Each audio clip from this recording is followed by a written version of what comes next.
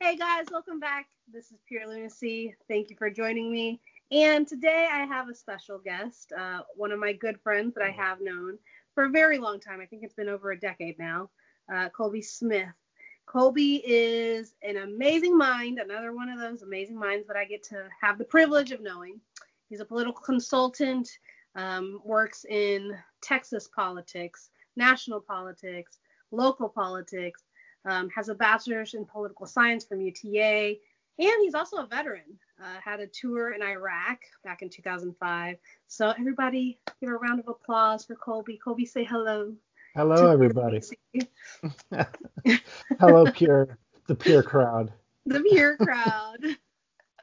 How are you doing today?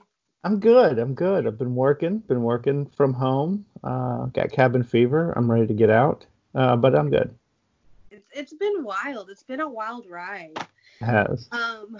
I know as a political consultant, we actually discussed on this right before we get started, or got started.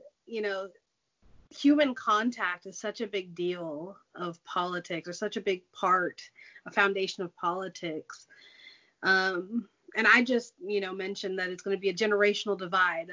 The younger crowd, us younger folks, we're used to, connecting digitally, and the older generations don't necessarily have that pliability.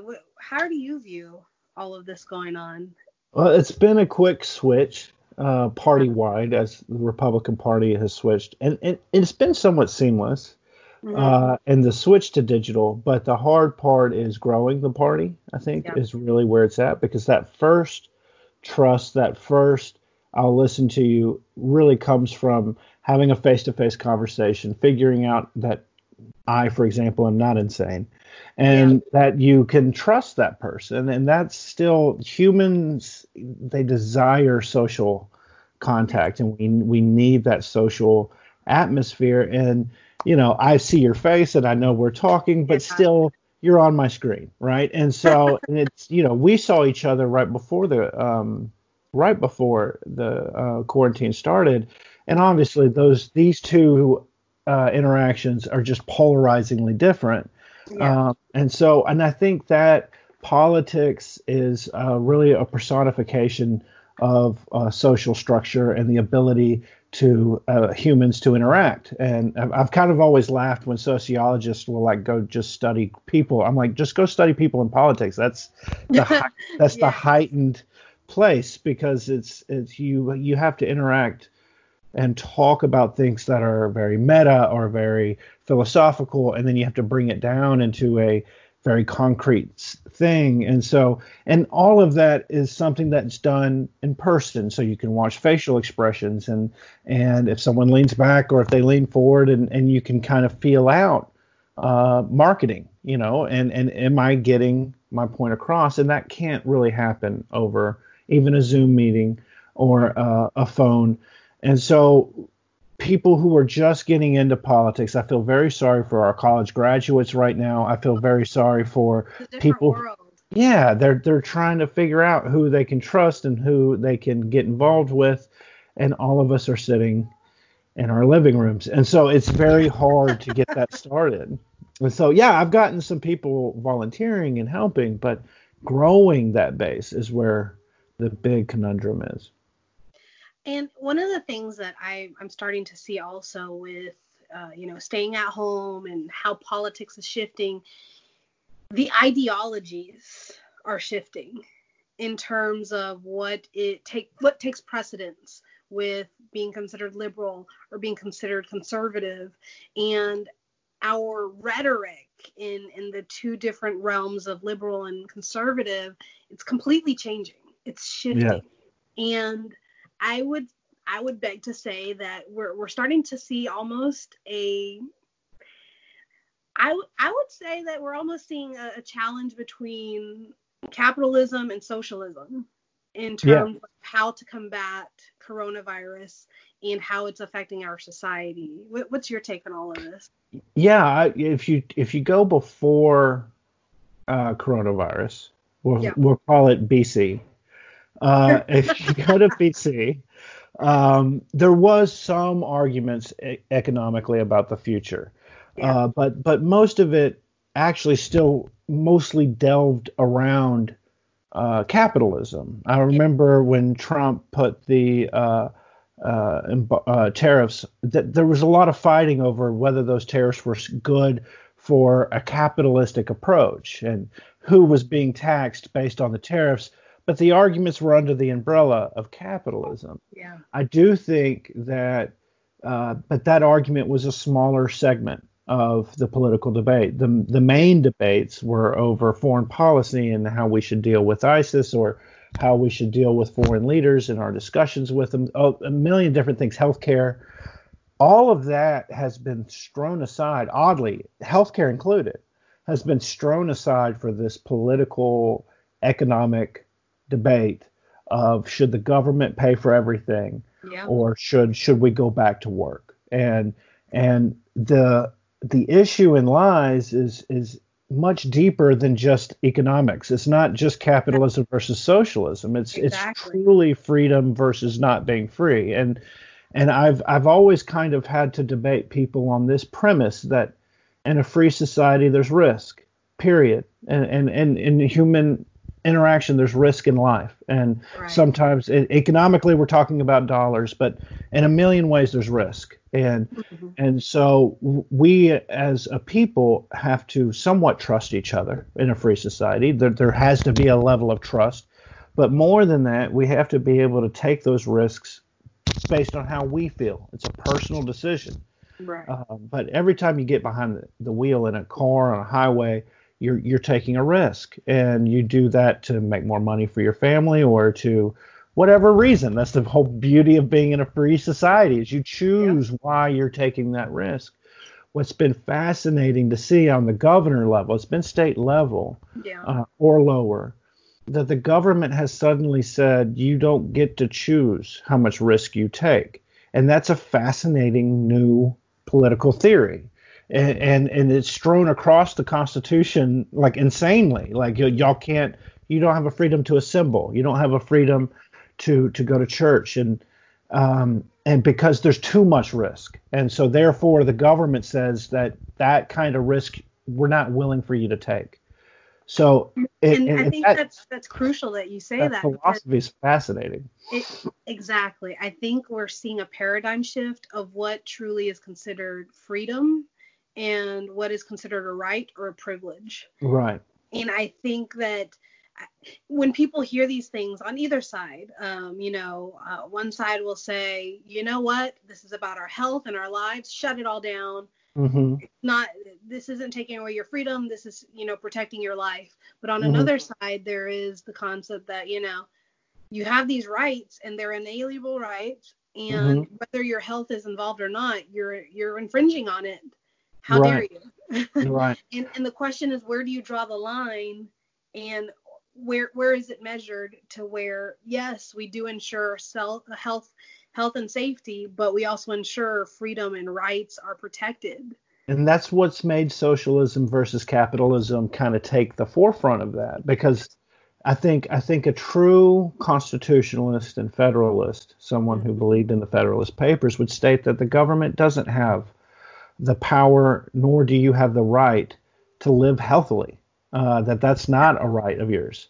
And the reason we can say that is the average life expectancy when the Constitution was written was like 39. So, no, it's not the government's job to keep you healthy. Now, they do have to provide security, and I think that's where some people have differentiated between what that is. And I would say that that's obviously a strong national defense and an ability for you to live safely without direct harm.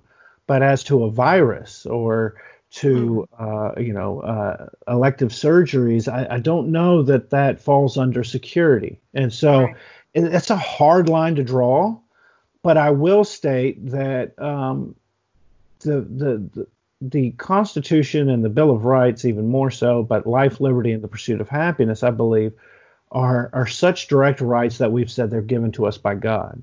And so therefore there's no other reason to take those out, whether it's security or not. We do believe that the government has the obligation to keep us secure, but more than that, that it can't override those rights because that does not come from the government. So, that's the debate.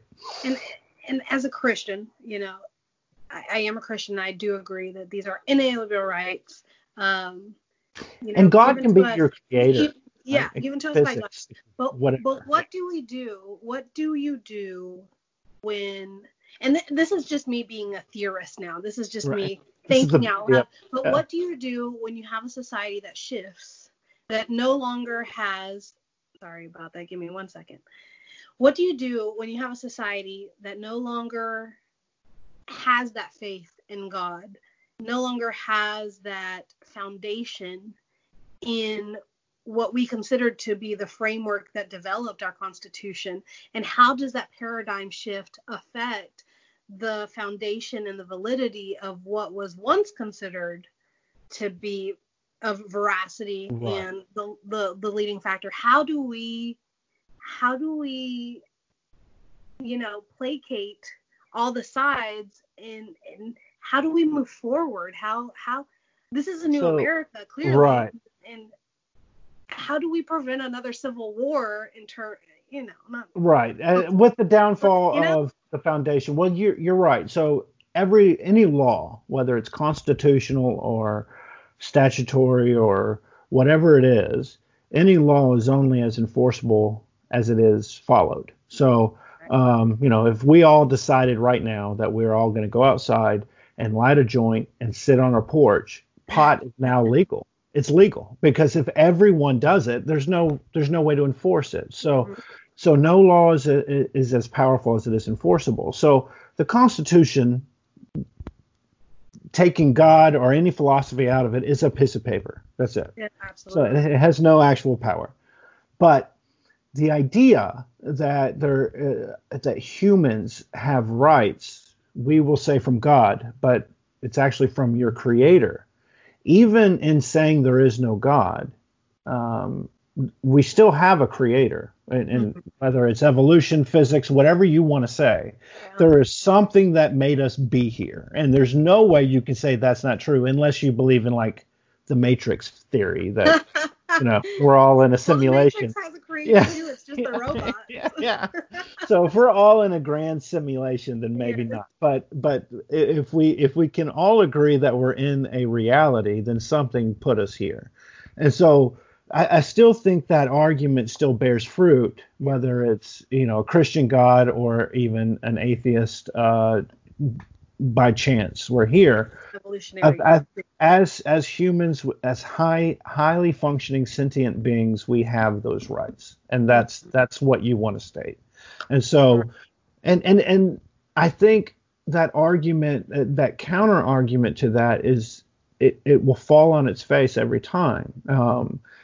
I do think a lot of those philosophies are based on God, and I agree. But that doesn't dissuade the fact that they were millennia of philosophy and political history that went into, say, John Locke or Calvin Hobbes or Machiavelli and all of those different philosophers who George Washington and Thomas Jefferson and James Madison and Alexander Hamilton all sat down and really worked through. I always tell people why I love George Washington is he was fascinated with Cincinnati, the Roman general who became dictator. He was a farmer. He became dictator. He won the war, and then he went right back to farming. And the fact that George Washington even knew who Cincinnati was just shows how well read and how well studied these men were. Like Cincinnati now. People who are watching will probably Google him on Wikipedia, but George Washington didn't have that ability. So, this man went, he went and sought out a leather-bound book and read it. And so that's my point is this Constitution and the Federalist Papers and the Anti-Federalist Papers are brilliant writings of great philosophy and great study. Exactly. And, we become dismissive of that as we watch. That's the key. I think you hit the nail on the head. we've forgotten where we've come from. We've forgotten the framework and the foundation of what made our country what it is. And that's why it's so easy to just move on to the next fad and just say, yeah, socialism, sure. Yeah. We've forgotten why America is the power that it is. And it's not because of these new ideas that aren't really new. They've been tried in other countries and they failed. Right. All of it had been tried. And by the way, Marx wasn't the first socialist. He was the first to really, and the Marxist theory put it out. But there had been different monarchies who had practiced communal living. There had been different societies. The Jewish culture was very communal. There had been a lot of things that had been tried. None of this is new. Democracy is not new. Republicanism is not new. What makes us exceptional, when people say the exceptional American experiment, is not that our form of government, having two houses, or all of that's been done. It's really the idea that we bring a ton of different cultures and a ton of different religions and a ton of different things, and we state that we have one central premise of American exceptionalism, and that we don't need a king and we don't need some brilliant person running this. Instead, we're going to rely on documents alone. And that's never succeeded. It's succeeded for short stints, but never truly. And we have to thank British law and British history for that. I mean, you had the Barons' War, the Magna Carta. That's right. The Barons' War, which led to the Magna Carta, which led to all of this. And so we believe in the supremacy of law. But still, a lot of the British offshoots still don't go as far as we do with the supremacy of law. And the idea, we just had an impeachment a few months ago, just the idea that everyone is held accountable. And so that's a beautiful, you stand. Even if you're the leader, beautiful thing. Most powerful country in the world, they will take you to task. Right, and it's a beautiful thing, and it's we have a peaceful revolution every 4 years, and it's awesome. It's awesome. We overthrow our government every 2 years, really, and I think that's pretty awesome. But all of that being said, the reason we can overthrow our government is what's important, not the fact that the government is there. I mean, the thing you got to remember is the evolution of government. It can only evolve if it's changing, and the only way it changes is if we can overthrow it, and we can do it peacefully.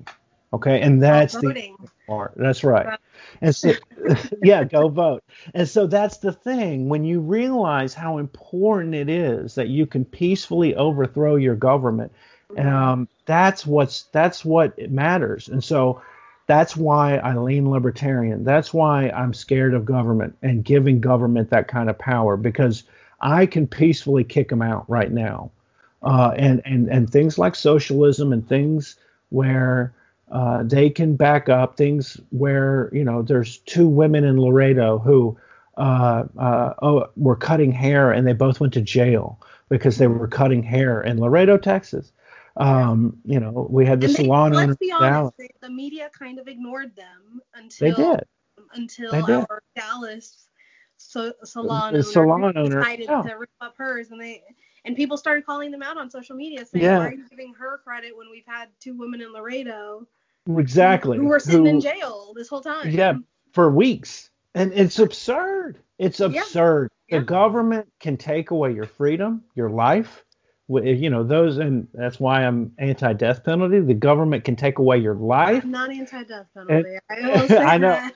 I go toe to toe with a lot of my conservative friends on this. But I just don't believe the state that, especially if we're going to give them socialism, if we're going to do that too, you really got to think about the other powers you've already given them, and how much you want to rely on that. And I will always concede, if we lived in a utopia where things were perfect and human beings were perfect, socialism would be great. It'd be awesome if everybody had everything and everything was shared equally, and we all took care of each other. It'd be called a utopia. Yeah, but and you wouldn't need a government. You wouldn't need a government if that were the case. That's It'd be a perfect world. It's called what is it? The Garden of Eden before Adam and Eve.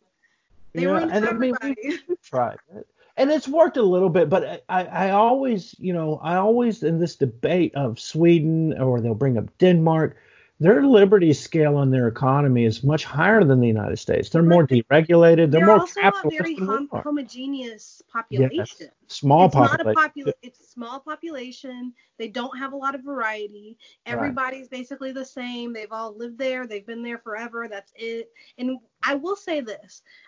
We're starting to see a challenge to those concepts in Denmark and Sweden Hmm. because of the refugees who have come from Syria, from the Middle East, from war-torn countries, and they're Hmm. starting to see a challenge to the way of Yeah. life because you Different have culture. these new immigrants, these new cultures, and it's Right. like, oh crap, maybe our perfect utopia isn't perfect after all Right. when you start including all these factors. And that's the big thing that makes America so amazing is that Right.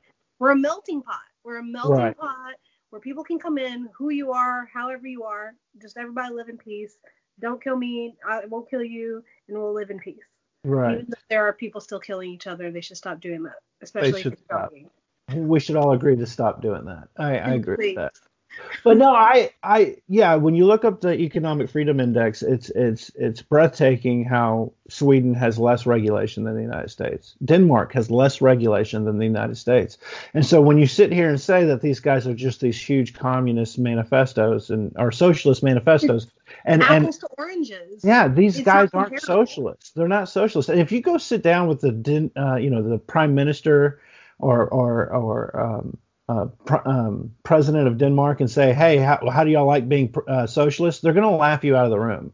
They're not socialists. And Bernie Sanders is lying. He's lying when he says that we're going to You're be going to like. get Bernie Sanders people angry now. I'm sorry, but he's lying. That's not what we're looking to do, and that's not what he's claiming he wants. And so you just have to be honest about what socialism is, what its outcomes are, and what we're looking for. And so when Outcomes are failure. yes, because pure socialism is Venezuela. Pure Yes. socialism is Cuba. We have those examples right now. And they And failed. And they yes, failed in the New and World. they always have. In the They West. always have. Yes, they'll fail everywhere. But and then you say, well, it's democratic socialism, which There's to no me such is thing. yeah, which is this well, it's this newfound socialist light thing, and it's the idea that we'll be more like Denmark, but it doesn't work. It No. doesn't work, not with our population, and you can see that in the fact that Greece would be a prime example. Portugal, Italy. You can study these economies with big welfare And they states, fail. and they collapsed because they had too large a population. So if you're going to sit there and say things like that, you need to study the truth behind it. And I know it sounds easy, but Nothing is easy. I it's mean, not. it's fairly easy trying to figure out what you're going to eat for lunch. And you want to No. solve the problems of the world. Yeah, this socialist experiment, which the coronavirus lockdown is the closest we've come to it. Our unemployment Yes. rate is above 14%. We have the highest unemployment rate since the Great Depression. Suicides, domestic violence, child abuse, everything is skyrocketed through the roof. This country is in a lot of pain from this lockdown, and the truth is that there's a lot of metrics we're not looking at.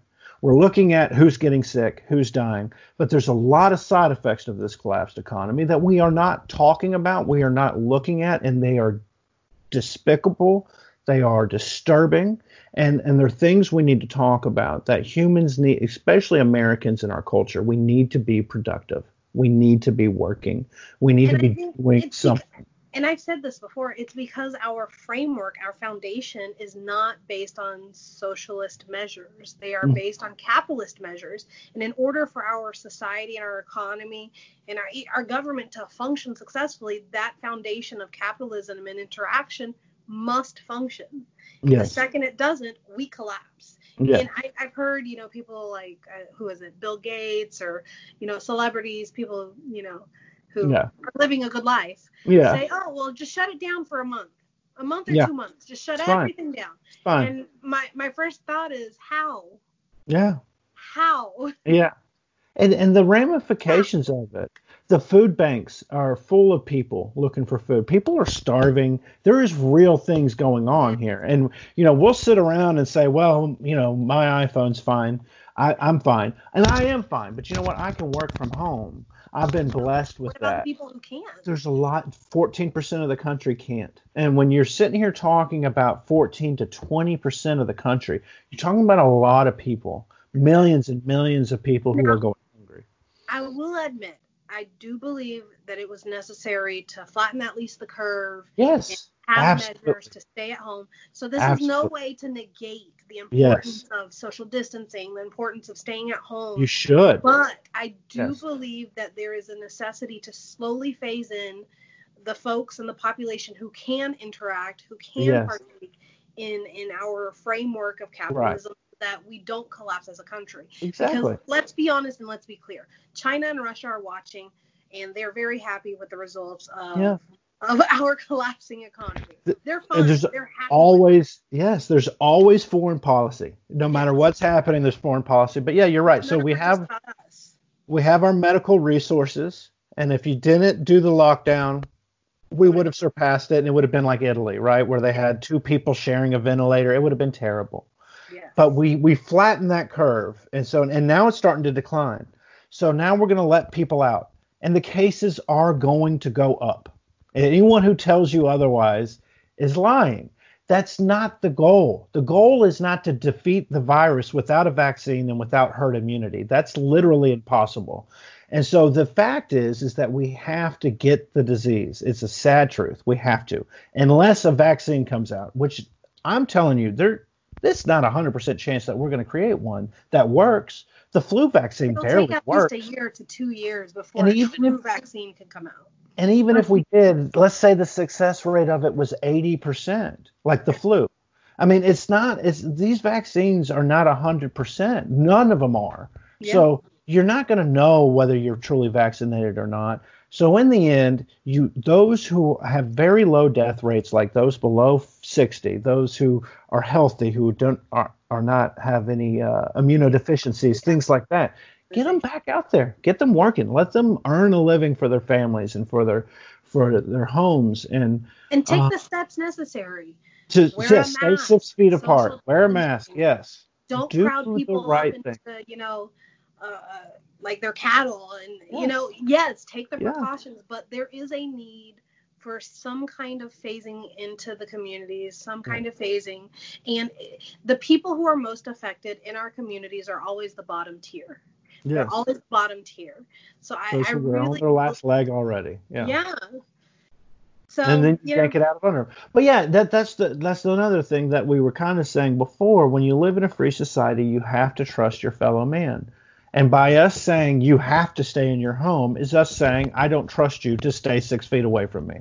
What kind of society is that where you can't say that? Now, are there going to be a few turds? Yes, there's always a few turds. All right. If you get on the road, there's some guy who drank and got behind the wheel. There's some guy who did things that were stupid. And that's true. But America is known as the land of the free because we trust each other. If we needed the government to enforce everything, then it's not a free country. And so you're really, like I said, when you're debating this thing in your head, this capitalism, socialism, this should we leave, should we not, you're truly debating huge philosophical things that have been debated before. The Spanish flu, smallpox, this country has dealt with these things before. Yeah. and which agreed. I mean, British government truly influenced us. So even, the plague. And so let's not act like this is new. Let's not. Now, is it new in our lifetime that we have a disease that we know nothing about? Absolutely true. A disease like this that spreads like it does, this is a new phenomena, and we know nothing about it. We're learning. It has a ridiculous incubation period. There's a lot of things we're trying to figure out. Asymptomatic and infect everybody like your typhoid Mary. Exactly. It's crazy. Yeah, exactly. But just to throw out government philosophy and the belief in a free society is an insane reaction.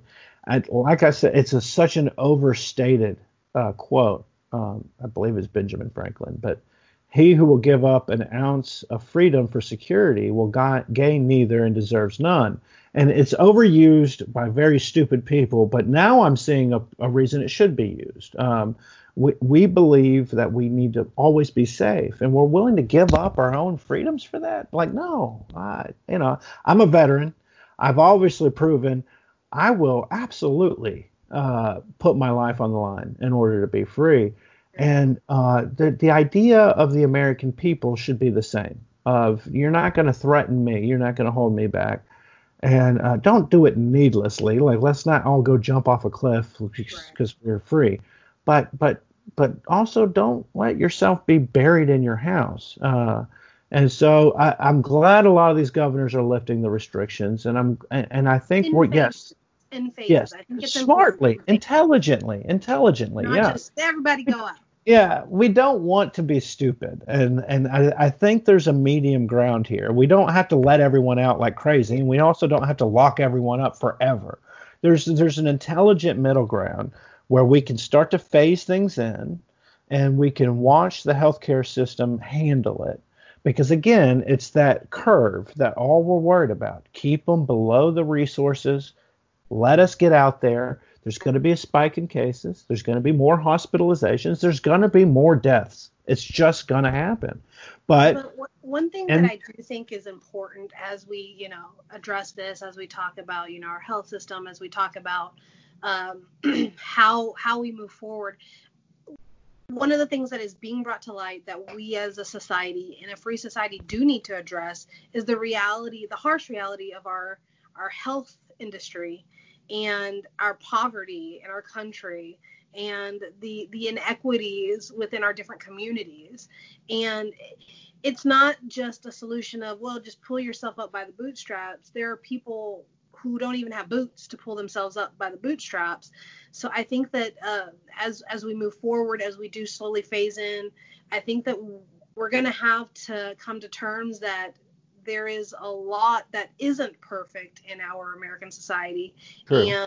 And how do we move forward in addressing that poverty inequity? How do we move forward in addressing that health inequity? Because clearly, if we start looking at the numbers, the percentage of folks who are at the bottom tier of our economic society are going to be the most heavily impacted, while the Bill Gates and the Warren Buffetts and the upper echelon are, chilling on their cruises and their yachts. Well, you're talking about two different things. So I'll agree. I agree. There's poverty. No one can deny that, and no one can deny that they are the hardest hit. I don't know that I would compare them to like the three richest men in the world. I don't think that's a fair comparison. But that being said, since Trump became president, 6 million people 6 million people were lifted out of poverty. Yes. And so the real question is there poverty or is there not poverty? Which sometimes I've seen that debated. The real question is how do you fix poverty? Exactly. And I think that's the issue that, especially when dealing with Republicans, we will be accused of pretending there's not poverty. And I don't believe that anyone dealing with policy believes that, nope, they're just poor, but they don't exist. That's not the stance. Instead, you want to see what works. In a growing, thriving economy, like I said, 6 million people were lifted out of poverty. African American poverty was at the lowest in history. The unemployment rate among minorities, lowest in history. But by the way, there's two stats there. It wasn't just the unemployment rate. The employment rate, the percentage of them who were working, was at the highest in history. And so when you kind of look at that and you see this movement of, food stamps dropping off and the welfare state not having to hold up people, and that's a good thing. You can kind of see a system that was working in the right direction. Now, coronavirus shut that down. Yeah. So, but when you say conservative ideals, capitalism works, that's what we're talking about. Those numbers are real. All right. We had the lowest food stamp usage. We had the lowest unemployment among minorities. And the reason I keep saying among minorities is minorities were the largest portion of the welfare state users. And so we were not only just getting them employment, but we were lifting them out of poverty, and they were doing it themselves. It wasn't anyone else but them. But they were able to work. They were able to gainfully employ themselves, and their culture was shifting because of it as well. And so it's the long-term fix is a functioning society with a lower middle, upper class, a larger middle class than anywhere else in the world. And that's what America is. We still are, by the way. We love to concentrate on the Jeff Bezos of the world, and we love to concentrate on the poorest among us. Yeah. But we forget that we still have the largest middle class, and that there are people who are living very nicely. Squeezed slowly. Yeah, it is. Well, it was. I mean, those numbers are shifting before coronavirus. There's been a big economic problem over the last few months, and so it's very hard. We still don't know what the impact is of coronavirus. It's been atrocious across the world. It's going to be an impact for the next decade at minimum. If we're going to be sincere and honest, economic. It's across the world. Yeah, I mean, China is collapsing. There's an economic impact across the globe. It's not just America that's dealing this, but the middle class was growing. Everything was doing well. Now the upper class was growing too. Jeff Bezos was getting richer. But you got to remember that when you discuss capitalism, we're talking about wealth creation. Right. There's not this closed off piece of the pie, and if Jeff Bezos gets a piece, none of us get any. That's not what's happening here. This is we're creating wealth, and so when my big thing is this: we want to create wealth. And we want to have the opportunity, the equitable, not the equal, the equitable opportunity for everyone to have an opportunity. Exactly. You got to stop that monopoly if it's happening. I agree with you. Unfortunately, Jeff Bezos is encouraging the monopoly. That's true. Now, I'm not if we're gonna be honest, we need a little bit of trust busting. Yes. Roosevelt style. Yes, and I am not a huge protector of the big business. I'm not. I believe they should have to compete on an equal field. And that's not happening, and that's both parties have caused that. So I'm not going to sit there and say that this is a partisan ideal. This is this is a capitalist idea. When you don't have to pay taxes, there needs to be some regulations. Yes. There's some limitations where buddy, you can't buy everything up. No, well, not even just that, but if you don't have to pay taxes, if you're getting subsidized, that's not capitalism. That's not capitalism. That's not equal competition. So GE has paid zero taxes for something like 7 years. I'm sorry, but the upcoming how many loans and forgivenesses have we given them? Right. But it's not capitalism, because if I want to open my factory and I want to compete with him, I have to pay taxes, and the government has set up an uneven competing field. Capitalism is even competition, and there's some antitrust laws, there's some anti-monopoly laws. I think but we need to start enforcing. We have to, trust. Trust. Totally. We need to start holding these businesses and these corporations accountable, because in the past, 10, 20 years, the amount of monopoly behavior that we've allowed in America, I believe, contributes to the inequities that we see socially. And I think one of the biggest reasons why we saw a lot of the communities that you did mention, especially the minority communities, were able to lift themselves up, was not a dependence on these big businesses or big corporations. It was because they were small businesses, they were entrepreneurs, and they were intellects who were going out there creating their own, financing, which is so frustrating. That's why I find it so frustrating when I find out these multi-million-dollar corporations were able to get all the funds from the CARES Act, and these small businesses who are truly the reason why our economy was functioning. The reason why our economy was doing well was because of the individuals who are contributing to our society by being entrepreneurs and business owners. They didn't get a chance to get help. Right. And I'm like you, I'm an equal opportunity offender. I blame both sides on this one. Yeah. No, the CARES Act, I will say, and the president said it in a press conference, the big businesses getting it, that was not the intent. Mm-hmm. And I know there's going to be some follow-up by the Department of Treasury. They've already said so. Good. But the bigger issue in lies is whether medium companies should get them, and what the goal to the CARES Act was. Was it to keep small businesses open, or was it to keep people employed?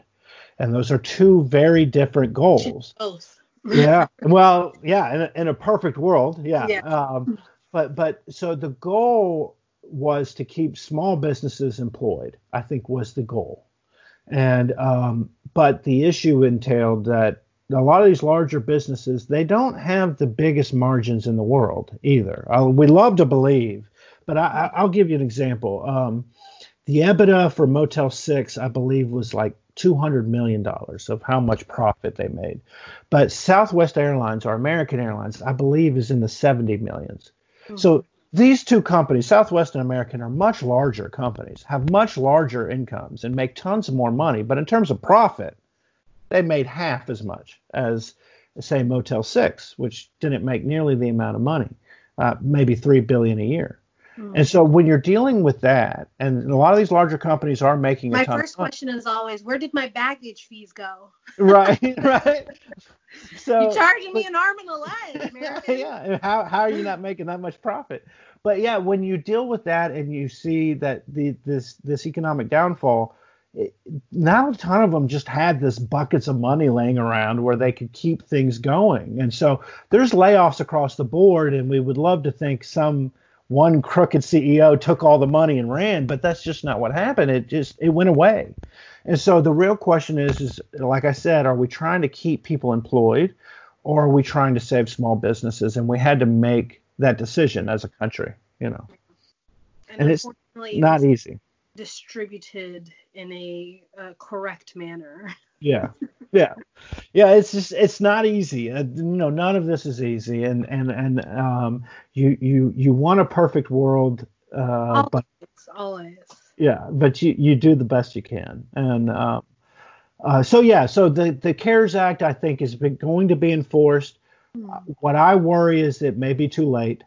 They're trying to not make it too late, but this is hard to do, and there's a lot of businesses that have closed, and I don't know that they'll ever be able to come back because this has been such a long lockdown. These restaurants, these salons, these entertainment avenues, are they going to be able to come back? And it's a real question.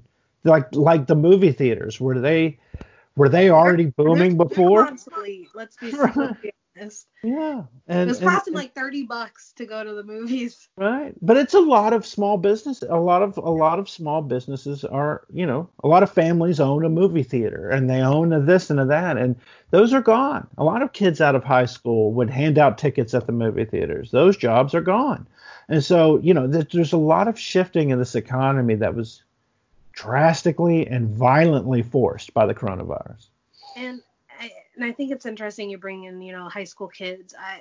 It reminds me this new market that we're going to go into, this new economy that we're going to go into. It reminds me of when we were finishing up undergrad, and we went out into the market and there was nothing.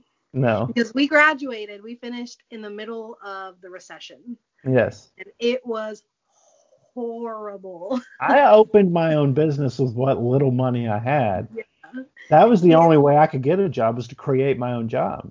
And I think that it's going to be a rude awakening to these young kids who are getting out of high school, or these kids who are, graduating from college, and they were thinking that they were going to go into this illustrious booming economy. Yes. And then the Rona came and just slapped the recession out of this and said, honey, you don't know what's coming to you. Yeah. And it's worse than the recession. I mean, when you and I graduated, we had an 8% unemployment rate. It is in the mid to high teens by the time that's done, and that's insane. That's double what you and I dealt with, and it is a lot of fun to be a kid in a growing economy. It is terrible to be the opposite. And you can't make enough money to pay your bills or have a phone or normal things. And that's if you get a job. And it's and the older populations, because of the economic problems, they don't retire. They can't retire. Their kids are living in their because home. their retirement's already Yes, gone. Their yes, retirement was spent trying to pay right. for rent or mortgage in the middle of Yes. the Rona. Or their kids who all now live in their home because they can't make a living for themselves. And, so now the older people aren't retiring to take care of their kids, and the kids can't get a job because the old people won't retire. They're not getting experience, right. and you need an experience You to get need the 5 years job. experience if you want to get an entry-level job. job. So yeah, it's a conundrum. And so the way it corrects itself is that idea of deregulation and economic growth. It's the only fix. It's always been the only fix. Well, that's not true. It can't be all deregulation. We have to have some antitrust regulation, right? Before, when we had trouble, we could invade Mexico or just push further west, and then we'd be like, y'all move out there, and it's free. But yeah, once James K. take Polk over other people's lands and then push Trail of Tears, because it fixed a lot of problems. In any type of political problems, you would just take some more land. They just take it away from other people. Yeah. That's so horrible. But once it is our history. It's true. But since James K. Polk and that that time period when we reached the Pacific and there was no further west we could go, we've had to kind of just figure this out, and we can't. It's been a fight since then, and it's been centuries. We've only had one civil war, thank goodness. But never have another. Yeah, I will say that's the one thing I'm not worried about. I know that's not going to happen. The bigger issues I worry about is the ability to reach people who have differing opinions than me. That's my fear. It's there's a divide in the media, and there's such a divide, but there's also there's a lack of patience. There's impatience when it comes to differing opinions. It's like if somebody were to stand in front of me and say the sky is purple, and I would say no, it's blue. And immediately people just go crazy and say, how dare you say the You're sky racist. is blue? Yeah. The sky isn't blue, it's purple. And yes, you don't understand the difference of cultural, and there's, I think a lot of that, though, I will say this, the few things I haven't heard recently are things like cultural appropriation or things like that have kind of died down. I think we remembered that being American is important. And I will say coronavirus did a lot to get rid of the tribalism that was really growing in our universities. So we are still fighting about the economy. We're still fighting about policy. But a lot of the tribalism, the white nationalist and the other side, a lot of it's left. We're not talking about it, and it's good. Well, we'll see. I think I will say that it has been resurrected with the shooting of Ahmaud Arbery. Yes, I'll be very clear in my opinion that I don't think it was murder. Yeah, but I don't. It's such a ridiculous minority who disagrees with you. It's both parties agree with you. Politically, everyone agrees with you. The thing that I find, it kind of gives me goosebumps is that we still have pockets in our society, and maybe it's not me being naive, but it just always still gives me goosebumps that there are people who are willing to cover up things like this, and because the folks who were involved had friends in high places, they were able to just kind of brush it along, and this is a clear case where this is murder and they should have been arrested immediately. And there were 5 witnesses. There wasn't just one. There were 5 witnesses. Right. And they just Well, that's the beauty of not giving the government power. I always come back to that, right? He's a libertarian, y'all. You can't blame the man. The problem here was not Republicans or Democrats or conservatives or liberal. The problem here was the government not enforcing the law that was very ridiculously backed because of who they knew in the government. And that's what happens when the government is charged with doing everything and there is no oversight. There is no popular way for us to peacefully overthrow our government. And you know what's going to happen is those people are not going to be in government. And that's not a good enough punishment, I think. I get it. But at least we now know who they are, the way they operated, and it's very public and it's very known. And so, It should be an example to, to other DAs and other and mayors and injustices and yeah, to misbehavior. It's not something that we'll ever accept. yes, And to be very clear, this is a big topic, not just because it's murder, but because we live in the United States of America, and when it comes to race and race relations, it is a big deal in America because it's not only part of our history, but it's part of our present. And to yeah, see this kind of behavior, like you said, this has become almost a unifying factor, which is horrible. yes, Took the life of a young man in the middle yeah. of a global pandemic to kind of bring all sides together and say this is unacceptable.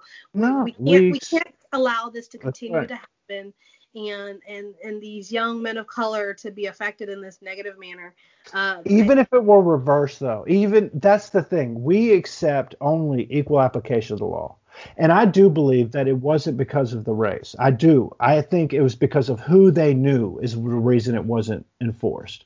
So I if do it, agree on that if they factor. didn't know the DA and they didn't know all those other people's, But I don't I believe do it would have been believe that shut under the rug. their behavior would have been different if they had seen a Now different. that I can agree.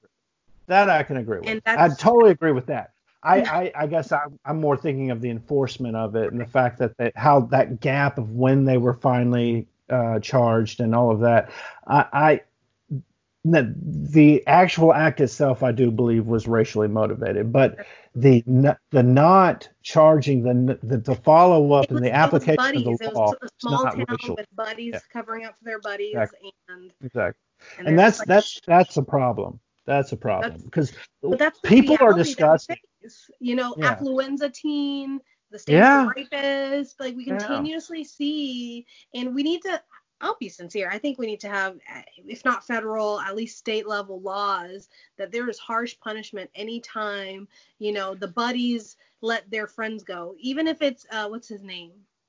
The one in Chicago, Oh, the stuff like actor. that. Oh gosh, my brain just went blank. I don't know. But Smollett. he basically Oh, got away on lying, and the district attorney decided I'm not going to press charges, and it just went away. yeah. We need. I will say this: we need to have a complete justice reform. It's In regard hard though. to It's America. hard because you gotta I have know it's evidence, hard, you but know, and you anything worth gotta having give is the hard. you gotta have. Well, I guess I'm saying that the answer's not easy. I'll say it in a different way, which is the opposite. But like the DA has to have a case in order to press charges.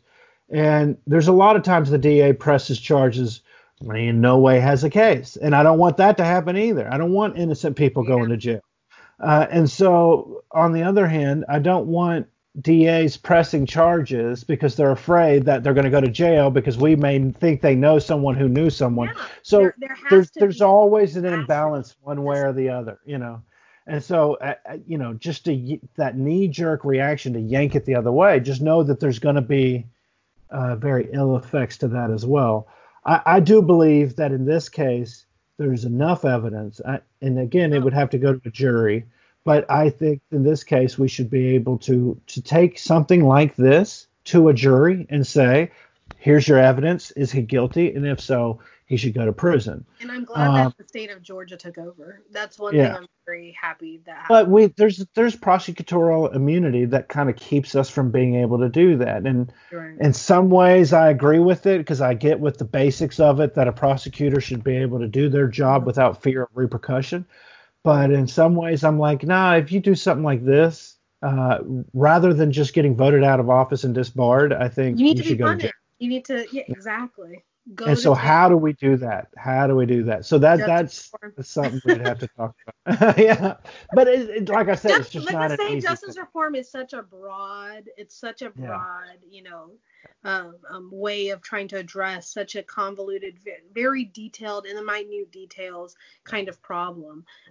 It starts at local level, state, That's federal, right. then you start going into districts, and Mhm. all the It's census crazy. tracts and counties and boroughs, and That's right. it's so much more complicated. That's right. I love politics. I do too. I actually have a meeting in 6 minutes. Yes. I can't believe we had a good long talk. We did have a good long talk. Yes. So let's close it out on this. Let's see if Do you have anyone anything- watches all of it. Any one last thing you want to let the Pure Lunacy world know? Keep listening. Watch every episode that my most beautiful friend airs. Thank She's you. brilliant. And that's all I got. We don't always agree, but what we do agree on is to always be kind and to be wonderful Yes. friends and never let Always. our passion for politics die. So Never. thank you so much. We'll see you. Yes. Bye.